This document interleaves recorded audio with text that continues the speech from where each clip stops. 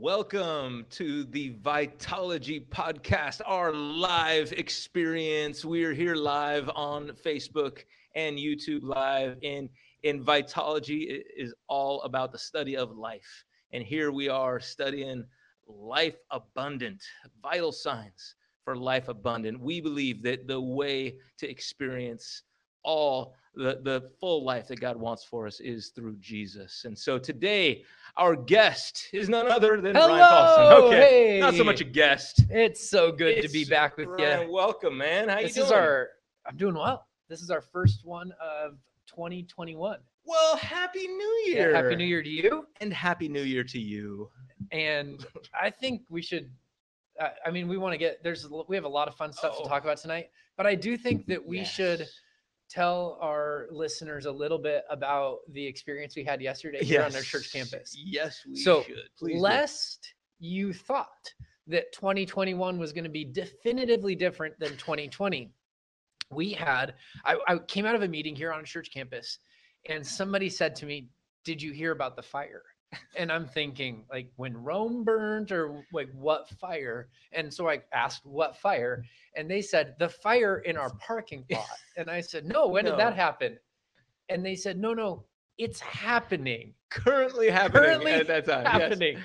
So there was quite literally a dumpster fire in our parking lot yesterday. There was a trash truck that caught on fire, and 2 miles away from Emmanuel Faith. Yes, 2 miles away. I don't know what that experience is like of realizing that your now large truck is on fire. And evidently, this is a thing. This guy didn't know. He decides, well, I should go find a big parking lot. And who did he choose? Us at Emmanuel Faith. You know what? I'm just glad he chose a church. We are serving the community in more ways than we know, friends. That's right. I know. Now, the reason he needed a big parking lot was because he needed to find a place to dump his flaming pile of refuse so that he got it out of his truck. Kid you not. So that his truck didn't blow up. Yes, so he needed a place where he could safely blow up, is what you're saying. Yeah. And so he chose a church. Yeah. Now, this is sounding less like a compliment to us, or less that we were doing a service of some We sort. were living in a meme yesterday. Yes. We were a meme. That 2021 is like, hey, 2020, will you hold my eggnog while I create a dumpster fire? That's right. So anyway. Wow. Good times. So how's your week been? When I heard fire, I just thought like, oh, little trash fire. And then I think you might have said something about trash. And I thought, okay, well, there's a little trash on fire. And you guys, it was spread across the parking lot. 2 fire engines. Yes. Multiple people working. Yes. Spraying it down. Spraying, digging. I know. Anyway, good times. So day 12, that was day 12. And there's a dumpster fire. Insurrection on day 6. Yep. A dumpster fire on day 12. Who knows what day 18 could hold? I know. It can only go up from here. Right? Don't say that. I know. There's an inauguration coming. Oh my goodness gracious. Well, it is very good, and I'm seeing there's a bunch of people online already, and it is good to see you all here. We're kind of having some fun with that it was silly. No one got hurt here at the Emmanuel Faith dumpster fire, and it was wise driving. I just love the fact that, by the way, that he drove 2 miles. He drove 2 miles. There had to be other parking lots within a 2 mile radius, but no, he was none coming to church with the blessing of the Lord, not like ours. That's true. It's true. Maybe that's a step of faith for that guy. Hey, right on. That's awesome.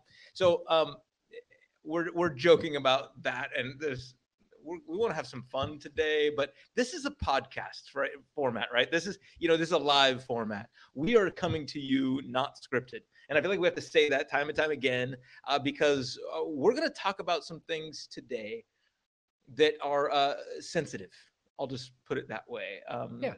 They're touchy. And we're both, we haven't talked a lot exactly about what we're going to say for sure. So it's not like we have it all planned out, but what we have talked about and planned is that we don't want to offend people. Or we want to offend everybody. Maybe that's it. Maybe that's a better way to say that.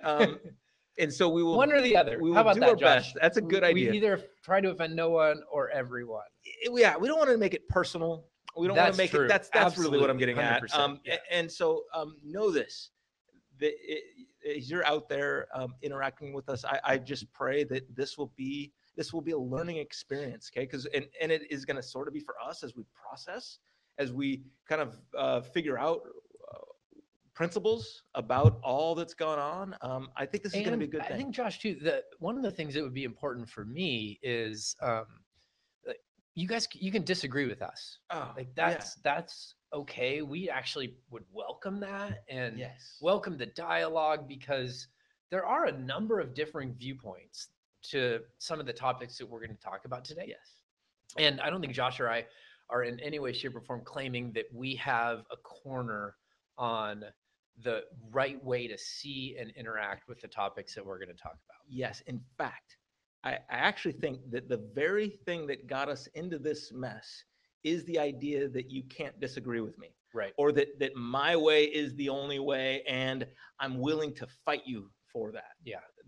Those opinions. And so that's a great point, Ryan, that we're not coming to you saying we are the experts and have all the answers, and that this is the only way to think about it. Right.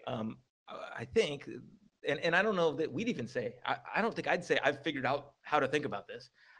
But there's a lot of questions I have and a lot of ways I want to process this and think it through. And hopefully we're going to do this all biblically, in the way of Jesus, with the heart of Jesus. That's what this is all about. Yep. And we'll do our best. And we will. So what's this elusive topic? Well, there's quite a few things. If you're out there and you're like me, you've probably done a lot of thinking on all that went on last Wednesday. It was a week ago. Yeah, it was a week ago. It was a week ago today. For those that maybe this is dated for and they're listening time after. Yeah. We're talking about what? Well, a week ago today, there was crowds of people that ended up turning into riots. They began as protests, turned into riots, stormed our Capitol, and a lot of bad things happened there. We watched people get beaten up. We watched someone got shot. Multiple other people died. Yeah, Senate chamber was stormed. Yes. People were, very strange pictures of people sitting in our representatives' offices with their feet up on the desk and their offices destroyed. And it was sort of surreal. It was very much surreal. Yeah. So that's what we're talking about. People walking in places where I was there. It was a year ago, a little more than a year ago, year and a half ago. I was there, walked in some of the same places, and they have like aisles that you walk down. And it was so surreal to see people kind of walking in those aisles.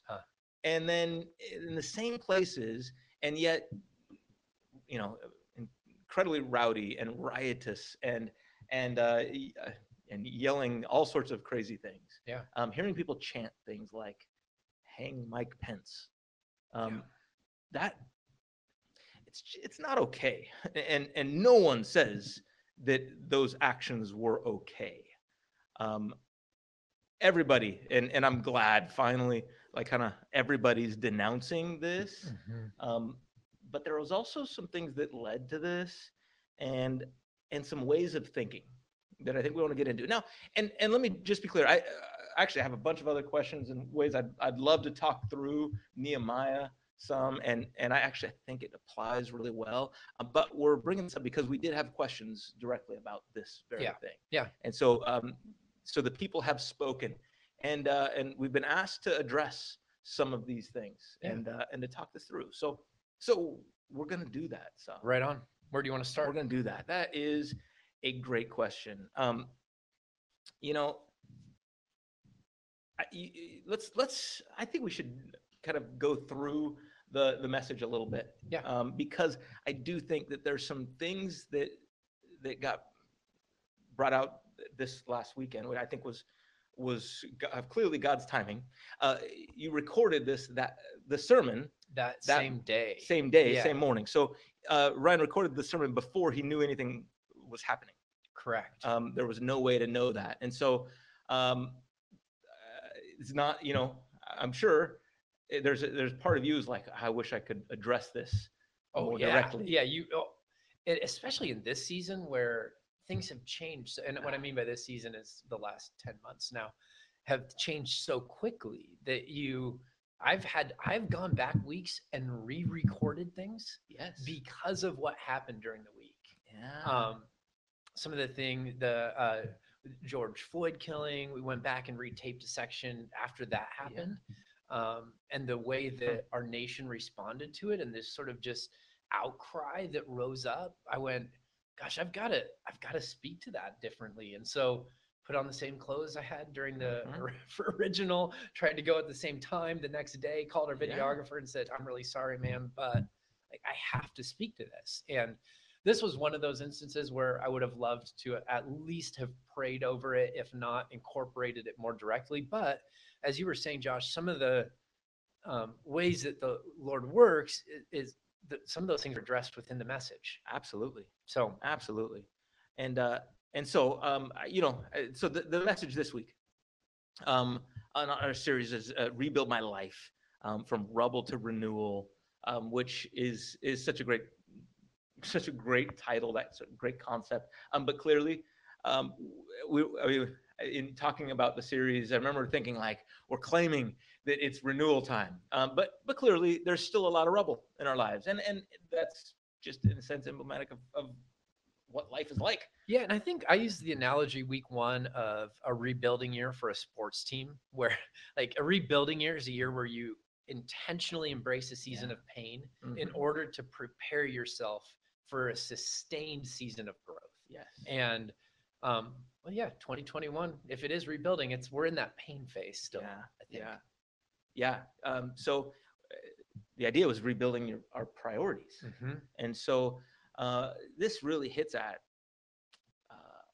where a lot of people's priorities, I'm just going to say, I think we can all agree that the people's priorities that we're rioting, okay, we're not making a blanket statement about all people who are protesting, okay, but there were people who protested and got carried away and went too far, and I think there's something about their priorities in life that they felt like this was the biggest cause that they could be a part of it, which it's interesting the way that they got there. Now, in your message, you talked about this. I think one of the key ideas had to do with identifying distractions. You said this, that we got to learn how to navigate a life when we're constantly being called down from the wall. Okay, now the wall is kind of a metaphor for what's our main priority. Our main priority, right? Yeah, it comes out of Nehemiah chapter 6, verse 3, when Sanballat and Tobiah are called to Nehemiah, and he's literally up working on the wall, and they want him to come down and go to an interaction with them, and he says, I cannot come down. I'm doing a great work. Why should this work stop while I come and interact with you? So that's sort of the metaphor that we use throughout the message of this wall being, what is that great work that is our utmost priority, our greatest longing, our greatest value, and what are the things that take us away from that? Yeah. And here's as you were saying that, and this was kind of coming out in the text, I started thinking to myself, some things can be both, or we think something is the wall, right? And maybe it's the thing pulling us down from the wall. Like, for instance, okay, and politics can be that. Sure. So some people, politics is the thing that's their priority. And yet, I also think that for a lot of people these days, and maybe it's because we're at home a lot more than we normally are. Maybe it's because we're distracted by the news a lot more. Whatever that is, that politics has actually become the thing that has pulled us down from the wall, from our real priority. Okay, I totally agree. And there is a rabbit trail within this text that I didn't have a chance to chase as much as I wanted to. So I just want to, I'll address it now. But in verse 9, it says, as Nehemiah is giving commentary on the subtleties of what his enemies are trying to do, here's what he says. He says, for they all wanted to frighten us, thinking their hands will drop from the work and they will not be done. And there's this theme. It's in verse 13 also. For this purpose he was hired, that I should be afraid and act in a way and sin, so that they could give me a bad name in order to taunt me.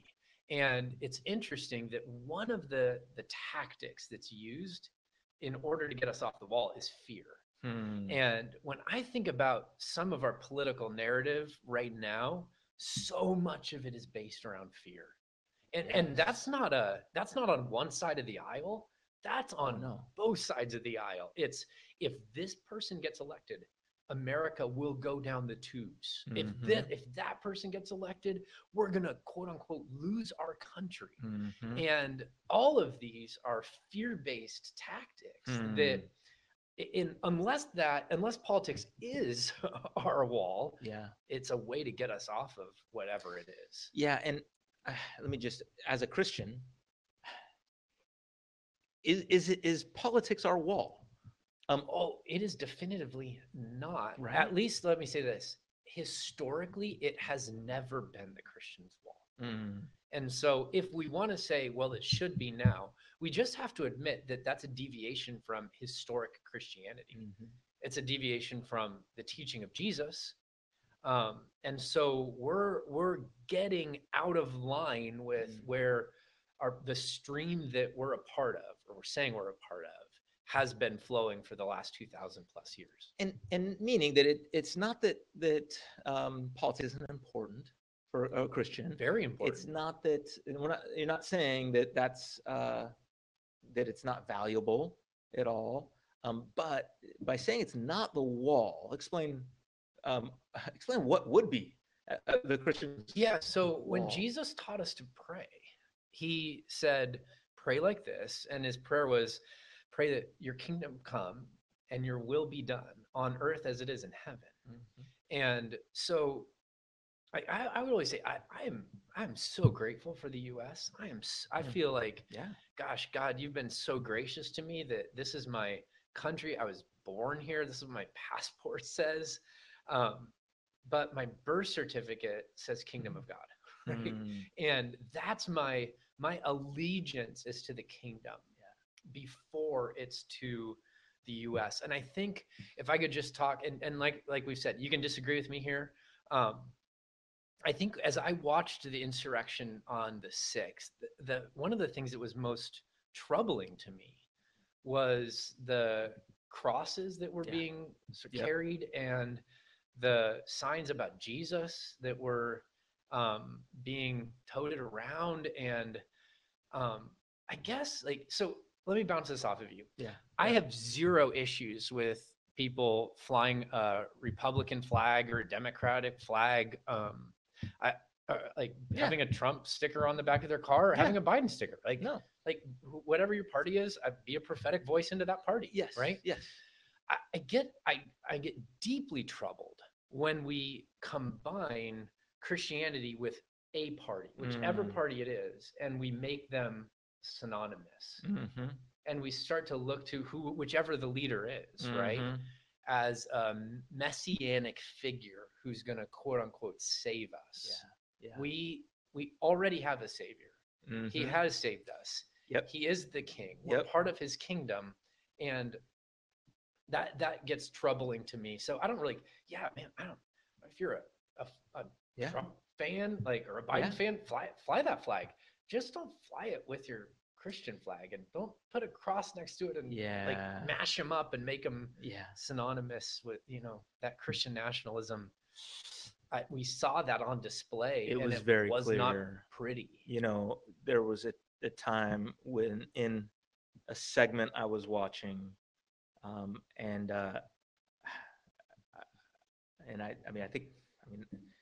I'm watching this segment, and there's somebody with an American flag, okay, and I think, okay, that's the right thing to have there, all right, and that's politics. And of course, you're going to have the American flag. Great thing. A Trump flag, and not necessarily bad. And they were there in support of Trump. But then I saw like a Confederate flag, which was confusing, in the Capitol even, and a Jesus flag, all together. And they were kind of, they're all being carried in the same sort of way, and not by the same people. Right. And I get it. And I hope that the people carrying the Jesus flag weren't the people hurting people. Okay. Oh goodness. I'm hoping that those people were somewhere completely different, but the imagery of it is, it hurts. Yeah. As a Christian, I think that is just a terrible scene. Yeah. And yet, of course, the Jesus flag on the screen was the one that was there the longest, I felt like. Of course, the media loves that piece, and it gives further credence to the unreliability of our claims about who Jesus is.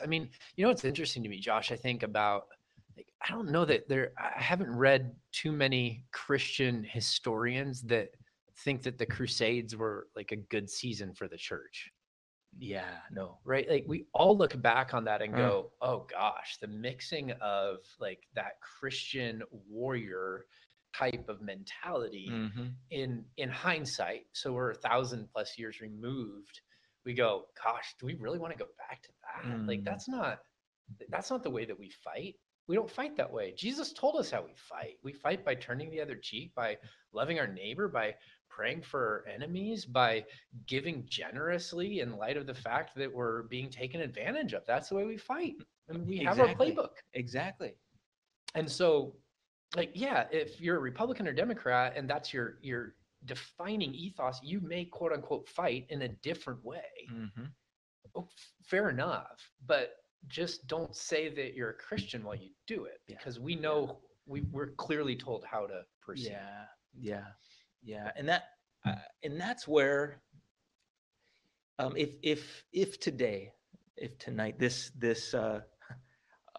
in this time, it feels like we're picking on, if we're picking on one side over another, I feel like there is one side that tends to use religious language, make religious claims even more than the other, in our political system.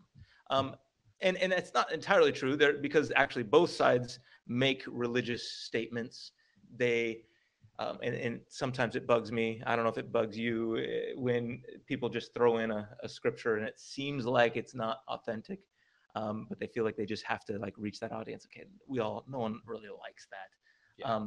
However, it does seem like there is between the Republicans and the Democrats, you do hear this sense of claim to Christianity in particular, a little bit more, and that's just where, as Christians, and as Bible believers, I think that we have to speak about that a little bit, and see what the claims really are.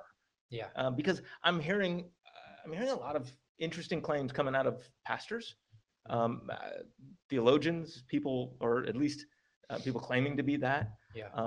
It's really interesting. And we're going to get to some of that, but it gets me thinking about how we dive in, or how we get influenced into believing this sort of thing. Okay. Because one of the, as one of your main points was identify distractions and embrace focus. Yeah. And in the illustrations used were like entertainment is a big. Yeah. Busyness, entertainment, and emotion. Right. Yes. So if entertainment is one of our big distractions, which I completely agree. And I think so many people related to the Netflix binge watching. We have a term for that. It's a great illustration. I think we also binge news. Oh, totally. And actually, this is one of those things that I think is so helpful for us to understand, is that news is entertainment. Yes, it is. And primarily we know that because there's a massive economic engine yes that runs the news. Yes. And that's no secret to anybody. But I think because of that, there's a perspective that they want to share, and there's an audience that they want to draw in, and we are the audience. Like we are the people being marketed to by the perspectives that the news shares. And so I don't know what your practice is, Josh. I like to get practical. Like one of the things I do, because I could get sucked in at any point. Yeah. I have my 2 news apps that I read, Mm-hmm. and I go through them every morning. I pick a few articles that I want to read because my goal as a pastor is to try to stay up to date on what's going on in our world, not just for sermon material, but to try to help guide and lead people as best I can. I feel like I at least need to have my finger on the pulse of that. But after I do that in the morning, I really don't look at it the rest of the day. That's sort of just me, because I can get sucked into those kinds of conversations. And what I find is that it like just this deep angst or like either anxiety or anger. You've got to be kidding me. I can't believe that. Exactly. So, yeah, that's usually the way that I like to do things. Last Wednesday, I did not accomplish that very well. Last Wednesday was less than productive, not the most productive day I've had, because I started seeing reports of this, and somebody texted me, and you know who you are, told me that this was going on, and it got me down a rabbit trail. Was it no more or less perspective than the dumpster fire Wednesday? It was worse than the dumpster fire. Okay, because I didn't say. By that point I didn't. Okay, we've been sort of ignoring comments, and Sherry does tell us to sit closer to the microphones. Okay. I'm sorry, and you got it. Okay. Someone's saying something. I don't know. Anyway, all right. We've got comments coming in, and we want to respond to you. So if you've got something to say, make a comment there on Facebook, on YouTube. You can always send questions anytime to questions@efcc.org. We've gotten a few of those that we're kind of bouncing around hitting those. Okay. We haven't read exactly.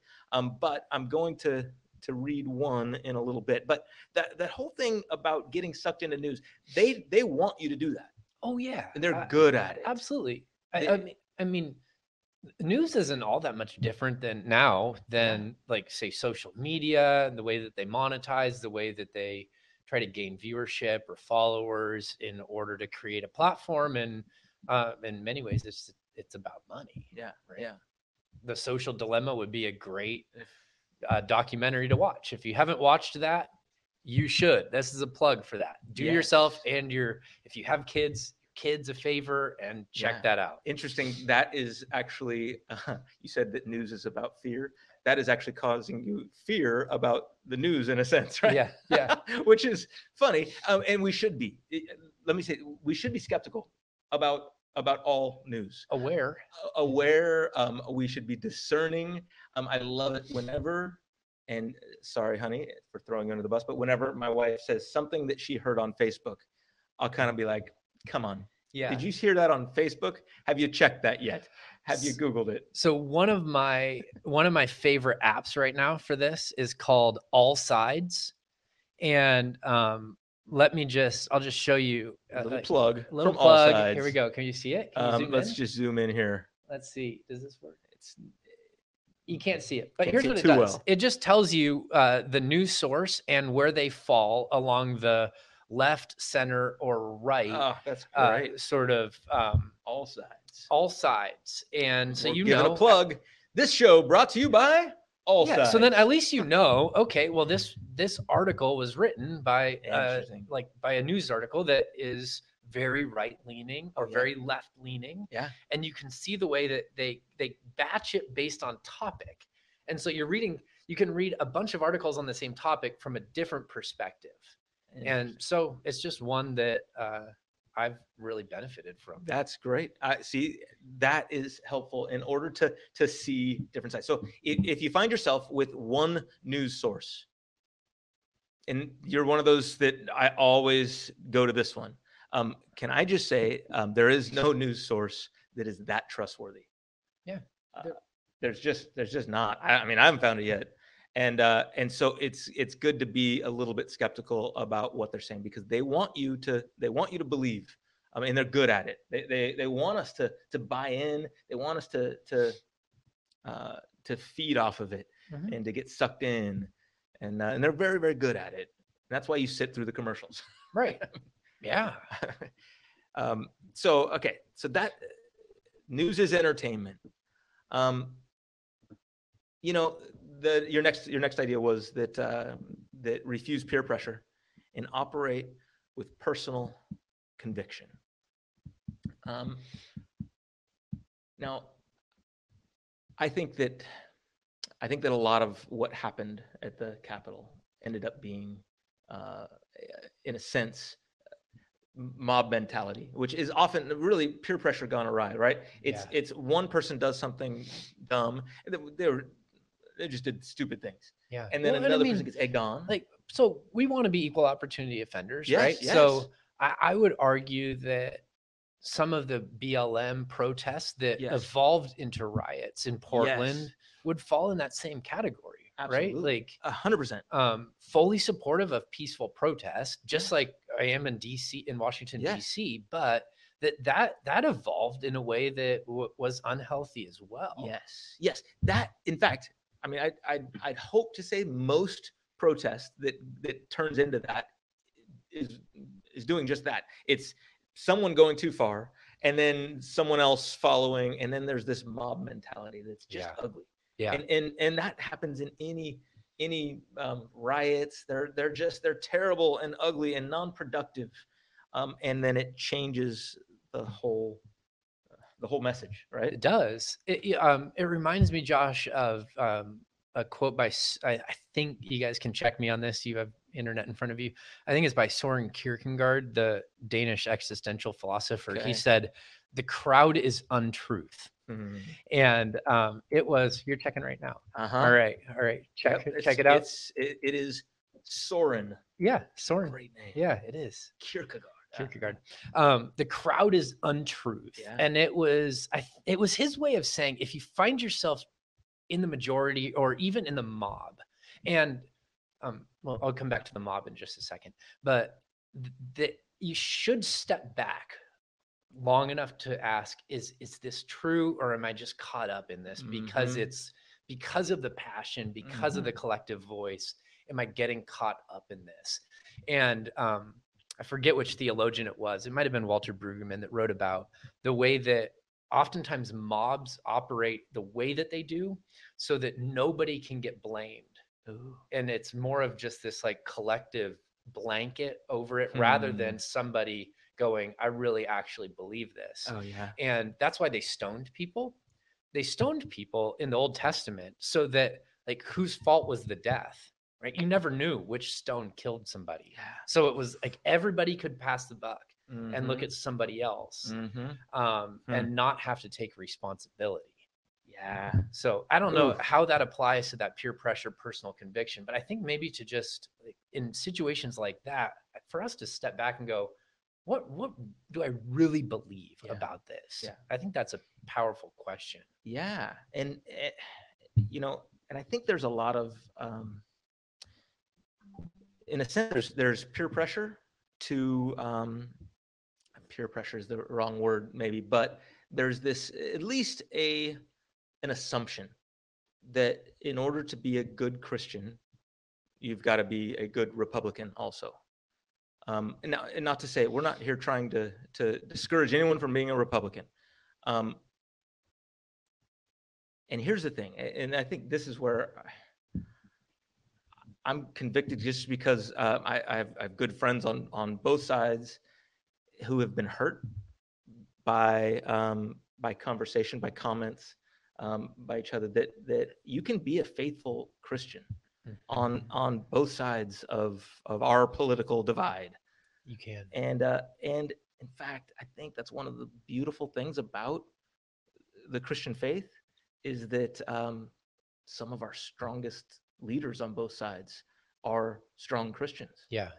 We're kind of, this is something that can be bigger than. Yeah. And I love that. Well, and I hope people who are followers of Jesus don't agree with whatever party you're a part of, I hope you don't agree with all of it. Right? Like so I hope we have followers of Jesus in each party that are a prophetic voice to call that party back more towards the ethos of the kingdom, rather than the empires of the earth. And I think that's done best from within, because there's a sense of loyalty, a sense of value, a sense of love that is shared there.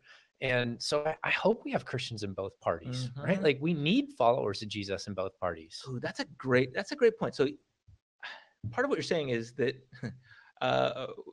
it'd be good to have people in the Republican Party who are willing to take a look and say, well, I like what this party says about that. Yeah. And here's what the scriptures say about this. Even better. Yeah. Good point. Yeah. And to see where those come, but be able to change from the party norm, right? From the party leadership and all those things. That's a very Christian concept. I think it's the only way that we can actually embrace, as much as we can as followers of Jesus, politics, right? So there are some traditions that would just say, we're not even going to try. Like we're out. The Anabaptists, many streams of the Anabaptists, not only did they not serve in the military because they were pacifists, but they went, we're not even voting. Yeah.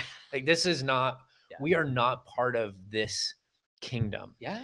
And there's something about the simplicity of that I'm drawn to. But I'll say this week, so this is not a spoiler, where I'm going this week, I'm going to talk at least at the very beginning of it, that when Paul writes to the church at Rome and says that they're citizens of heaven, he does not say that they're no longer a part of the empire of Rome. They just have to figure out how to be a prophetic voice into it and live as disciples and followers of the way, while they are the best citizens that they possibly can be in the Roman Empire. Yeah. Oh, that's good. And I do believe with you, what you're saying is that actually can be done on in either party. In fact, I love what you said, that I hope that everyone in every party has something that they don't like, something that they don't fully buy into, something that they're willing to say, no, that's not the way of Jesus. Right. And they might, and I get it, that politics in a sense is this game that we play, right? That in order to get something done, you've got to compromise. There's compromise all throughout government. Yeah, there is. But I think that we've got to challenge our elected officials, our people to compromise on the things of the ways of Jesus, not to compromise on those, to compromise their other beliefs, their other positions, in order to pursue the way of Jesus. Yeah, I completely agree with that. Now we can talk about that with elected officials, which we are not. Thank the Lord that we are not.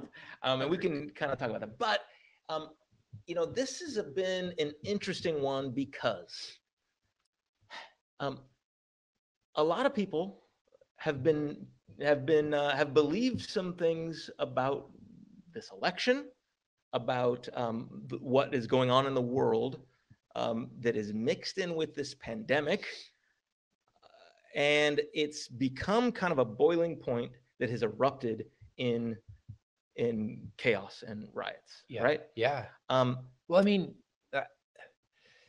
you keep going. Keep going.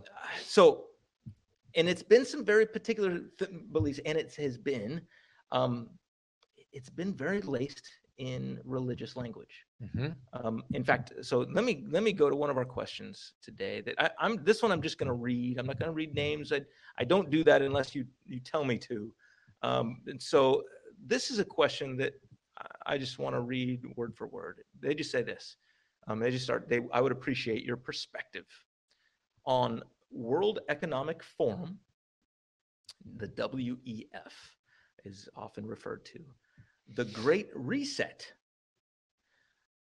and how you see it playing out against the backdrop of the rapture of the church and the Great Tribulation.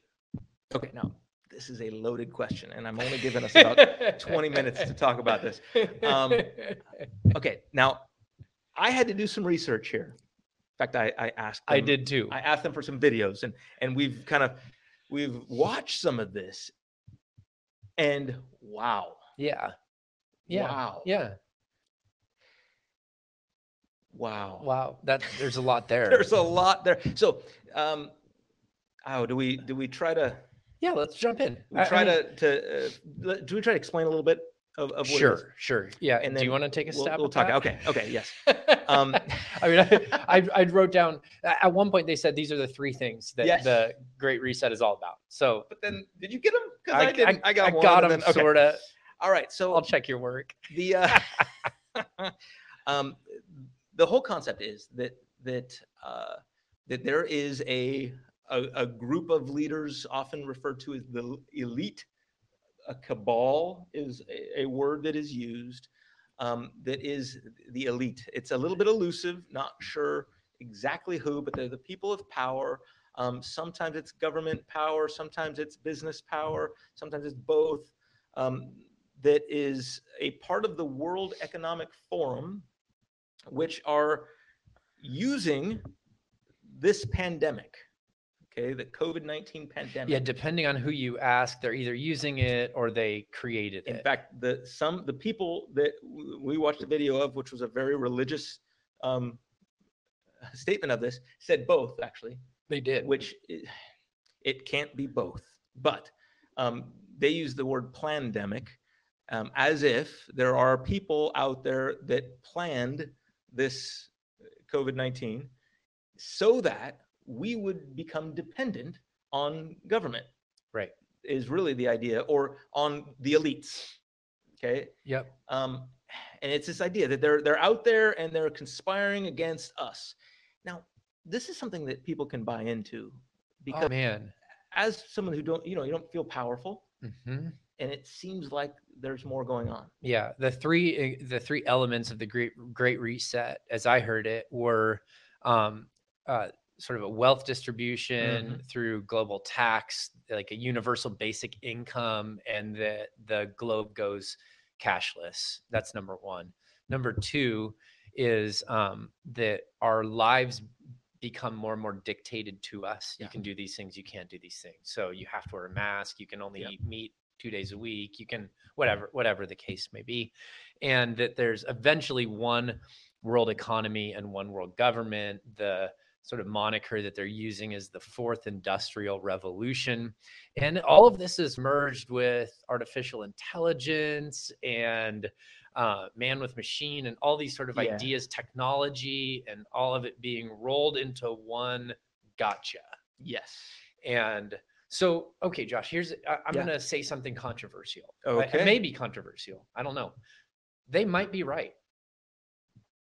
I don't think they are. Okay. Yeah. All right. I want to have a posture of humility and go, all right, well, maybe, but if you sort of follow and try to figure out, how can you tell if something's a conspiracy theory? This seems to have most of the marks of a conspiracy theory. Yes. Right. So conspiracy theories will often, and like you can disagree with us on this. This is fine. They'll often draw causation, correlation, relationships that you go, not sure that that's necessarily there. Yeah. They're built on secret knowledge that only a few have the secret knowledge. Yep. This one happens to be cloaked in theological secret knowledge also. Yep. That this is all a part of the Antichrist scheme to try to decimate us. And the motives are always imposed on the people taking action. Yes. And for some sort of predetermined agenda, right? So they did this in order to do that. Yes. I would also say that in watching those videos and fact checking them, I went, this is total hogwash. Like when they started talking about some of the things about the vaccines and altering DNA, they were talking about that. Just not true. Yeah. Not true. Yeah. No. Often rumors upon rumors upon rumors Yes. that have been said enough times that have a ring of truth. See, this is the thing. Yeah, And they often have a ring of truth because they've been said so many times. And so if you say it enough times in our world and our media, it almost sounds as if it's true. well, Adolf Hitler was the king of this, Yeah, right? yeah. Oh, the Jews are out to take over the world. The Jews are trying to have some sort of economic dominance where we're not going to be able to you should fear this, you should fear, he was a king of conspiracy theory propaganda. Yes. And utilized it to kill 14 million people. Yes. And here's where and not to say that anyone here in this is trying to use this. We're not saying that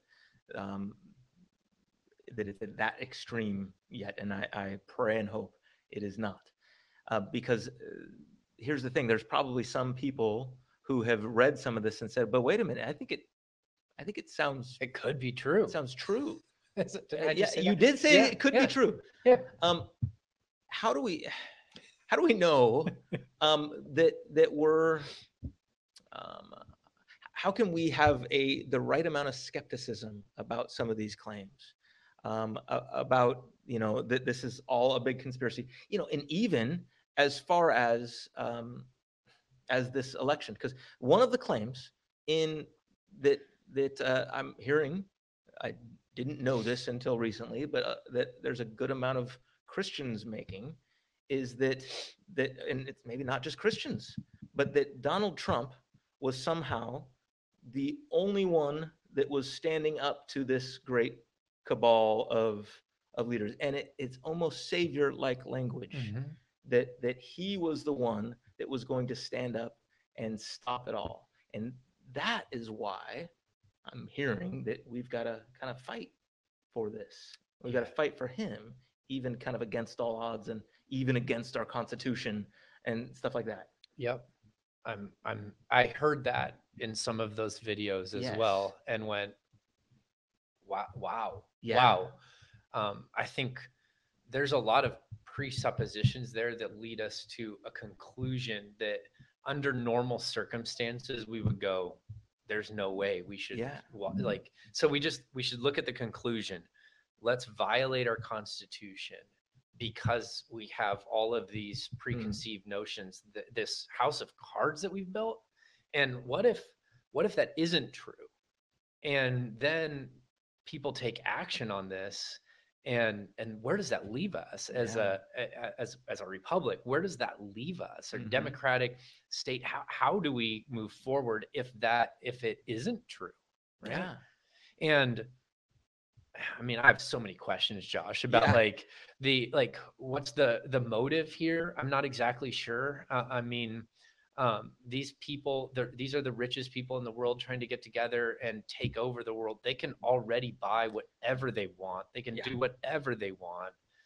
Guys like Bill Gates, I know there's people that don't like him, but the guy has more money than he knows what to do with. And part of the way he's utilized his wealth is by helping to vaccinate and give health care. And so, I mean, if we were to take out some of that lens that we have already, I think we'd go, wow, that's like he's doing some honorable things, or at least trying to.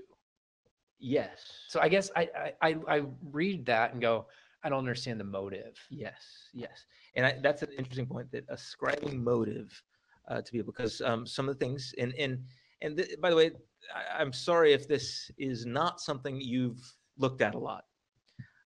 Those people aren't listening anymore, Josh. Those people have stopped. But there are people, and this is where, you guys, I feel like we need to address this some as Christians and as Christian leaders, that in kind of in the name of Jesus, in a sense, saying that this is all a part of a kind of a biblical end times kind of process that is leading towards a one world government, and a one monetary system government that's really taken out of a very loose verse in Revelation 13, right? One verse that it doesn't really say that, but I don't know, it's been said so many times in Christian circles that we've kind of created a whole doctrine and idea around that. And it's just, guys, it's just not that clear. Yeah. And it's dangerous to create a doctrine that we hold really tightly and make decisions based on that comes from one apocalyptic text. Yes. So yes. And at the same time, I think there's people who are frustrated with big technology, because now, I mean, let's pick on them, because seriously, that the way that they do have a power to censor, right? That is impressive. Like, I mean, that's one way to put it. And scary and scary at times. And so there's a little bit of suspicion about big technology. I think rightfully so. And exactly. The rules don't seem to be consistent, right? Yes. The way that they apply. For example, I saw somebody post and they said, listen, if you can shut down Donald Trump overnight, why can't you take child porn off the internet? Amen. Great question. Seriously. Great question. Like, come that on. If we're gonna censor something, let's take the abuse of children off of the internet. Oh my word, yes. Please. Please. Oh, that is a great point. And let me say, I mean, I don't think that should have happened. I may be alone here, but I don't think they should have taken down Donald Trump from that. That's where I kind of like the flow of ideas. Now, at the same time, I get that the fact that he is president, his ideas seem to carry more weight. They do.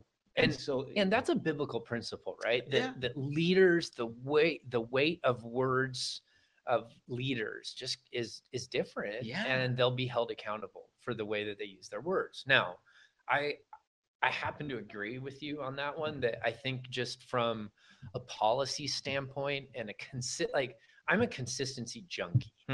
That's for me a lens that I just see the world through. I see theology through.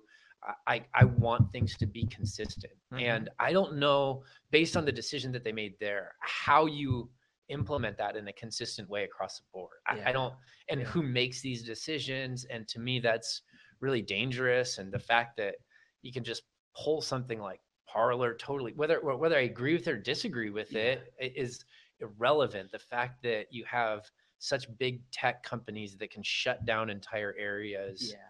And part of that is on us as consumers. Yes. Like this is capitalism. We have given them all that power. We've given it to them. Every time we buy something on Amazon, we give them more power. And I'm not saying that buying stuff on Amazon is a bad thing. We just need to recognize that if we don't like it, we're part of the problem. Yep. And so here we are. I think we're primed for a conspiracy theory. Because we don't like the way not big coming tech up is with acting. one. We could, but no. But There's here's enough. the fact, and that was really just to show that we are, and rightfully so, a little bit skeptical about their maybe more than skeptical, worried about some of that power that they have. Well, and I think let me bounce this off you. One of the things we long for as human beings is we want to make sense of our world. And this, think about all that's happened the last year. Global pandemic, racial issues coming to the surface, government lockdowns, economic uncertainty, political unrest, social isolation. I mean, we could go on and on and on, right? And I think all of this has sort of created this stew in us where we go, I want the pieces to fit. I want this to somehow come together because it feels chaotic. So if I can have a unifying narrative around this, then I'll be okay.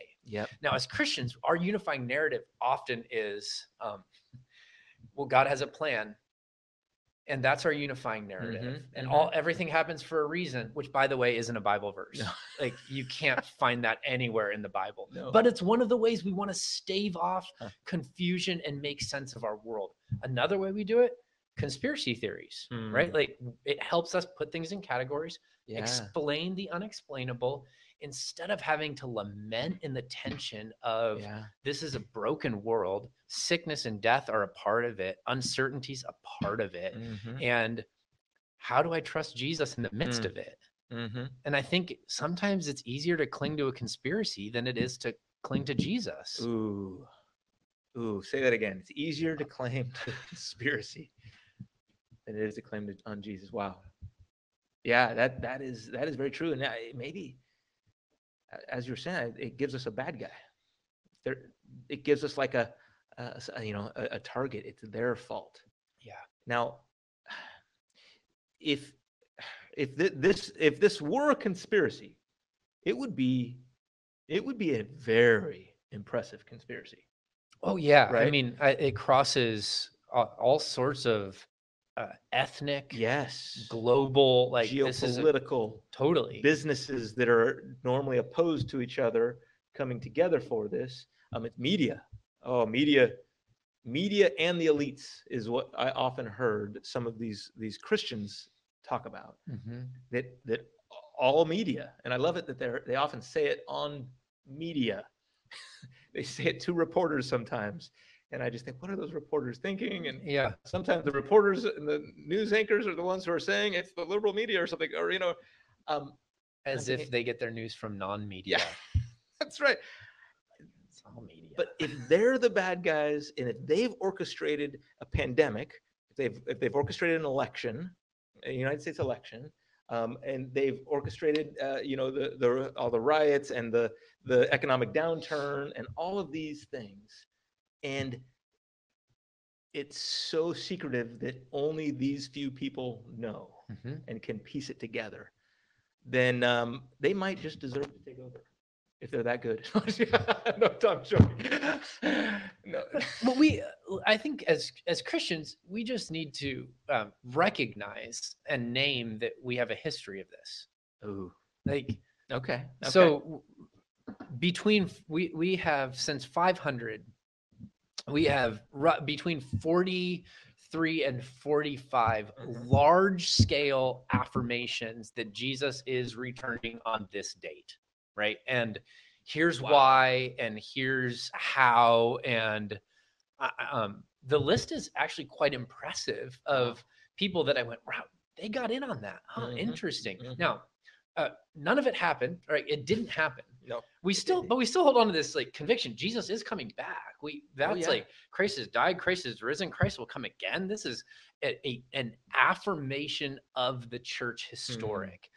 But 43 to 45 times, large scale affirmations of Jesus is returning on this day, and tons of people bought into it, and tons of people gave money to it, and tons of people lost a ton over it. All their possessions, right? Yeah.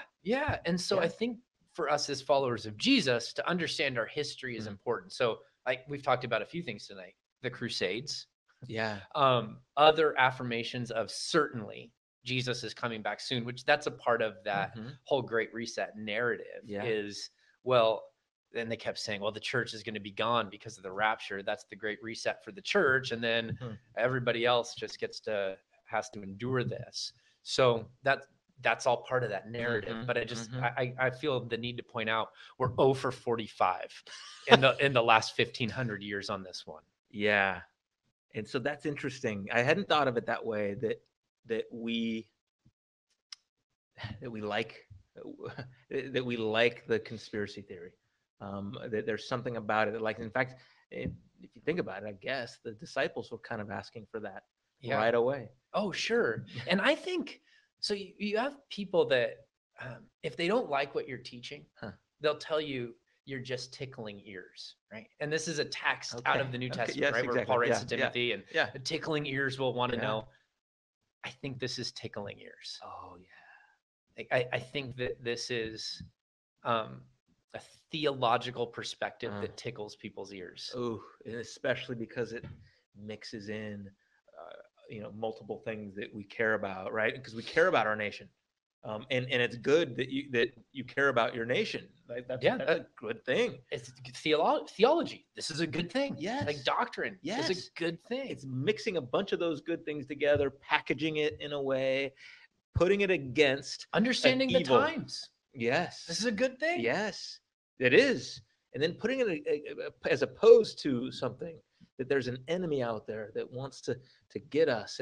And yet we know that our enemy is not flesh and blood. Right.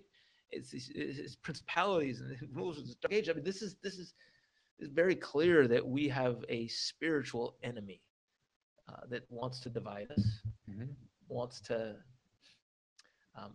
cause this kind of division. Absolutely. Yeah. Wow. This has been a lot of fun. You're out there today. I'm hearing some comments here. I'm seeing great discussion. Thank you. This is a very intriguing thing. If you want to know more, I say be wary of just Googling. All these concepts, but you can, and you'll hear all sorts of ways that this is all sorts of conspiracies about what our world is in. Here's, they asked our perspective on this in relation to end times. Is this a definitive sign of the end times? Do you see in this anything that is in Scripture, like that these things are happening that point directly to this? Yeah, I mean, so like Christ would talk about wars, rumors of wars, famine, strife, all sorts of things like this, earthquakes. So the power behind some of those movements that we talked about, Josh, the 43, was that they lined up. Some of the things lined up, and they went, well, it could be. So I'm not going to say that none of it lines up, but what I would say is, personally, I do not think that. Okay. Personally, I think that we're in the midst of a pandemic. I think that during the Spanish flu, during the Black Plague, if they had the same sort of technological access that we do now, certainly they would have thought the same thing, and they would have been wrong. And I think that for us, we're in serious pain. There's a lot of confusion, and I think sometimes we look to certainty theologically and things like that to try to explain it. And so that my conviction would be we might be in the end times, but actually we are technically in the end times. I guess we'll just say that, like, according to Jesus, we are in the end times. But I don't want to make any definitive claims on how close to the end we are based on coronavirus. Yeah. Okay. Well, somebody here can't hear. Oh, Jake is telling me that my mic died, and so you're gonna have to close us. Well, I will share this then. I don't know if I plugged it back in or not. Well, what a way to end right there on some technical difficulties. If it's not a dumpster fire, it might as well be a technical issue. I think Google shut you off. I think so. Ladies and gentlemen, there is evidence that it is happening. We're not even, we are using YouTube, I guess. So it's better sound now. Good. Well, we'll both kind of come into this. Well, Ryan, I want to say thank you. Thank you for the insight. Absolutely. This is a lot of fun. A lot of fun. Yeah. Thanks for your questions and for tuning in. And nothing we say here can be held against us. No, I think we were fairly, we were equal opportunity offenders, well, hopefully. They can let us know. And these are confusing times, and these are hard times. And so we're praying that we can be a help for you in this journey of trying to understand the intersection of our faith and the world around us. That's just really what this is about. And so we want to be there to process it, to go to Scripture, to think theologically about that. And we're glad that you can be a part of this. Yeah, there's a lot of uncertainty, a lot of questions. So can I? Yeah. You can wrap up after this, but there's some things that we know for sure. Here's what some things we know for sure. We're called to love our enemies. We're called to pray for those who persecute us. We're called to be generous. We're called to pray for Jesus's kingdom to come and for his will to be done on earth as it is in heaven. We're called to share the gospel and point people to Jesus, whether he comes back tomorrow or in 100 years or 1,000 years. Be ready. But part of our readiness is pointing people to the goodness of our Messiah. And man, I just hope that our political persuasion doesn't take people away from Jesus. That would be devastating. Amen. Because it is in Jesus that we find life. And that's what we want for you. And that's what we want for us. That's what we want for our church and our world. And so it's in his name that we say amen. Amen. Amen. And God bless everybody. Thanks for joining. Yeah, thanks for joining us. Take care.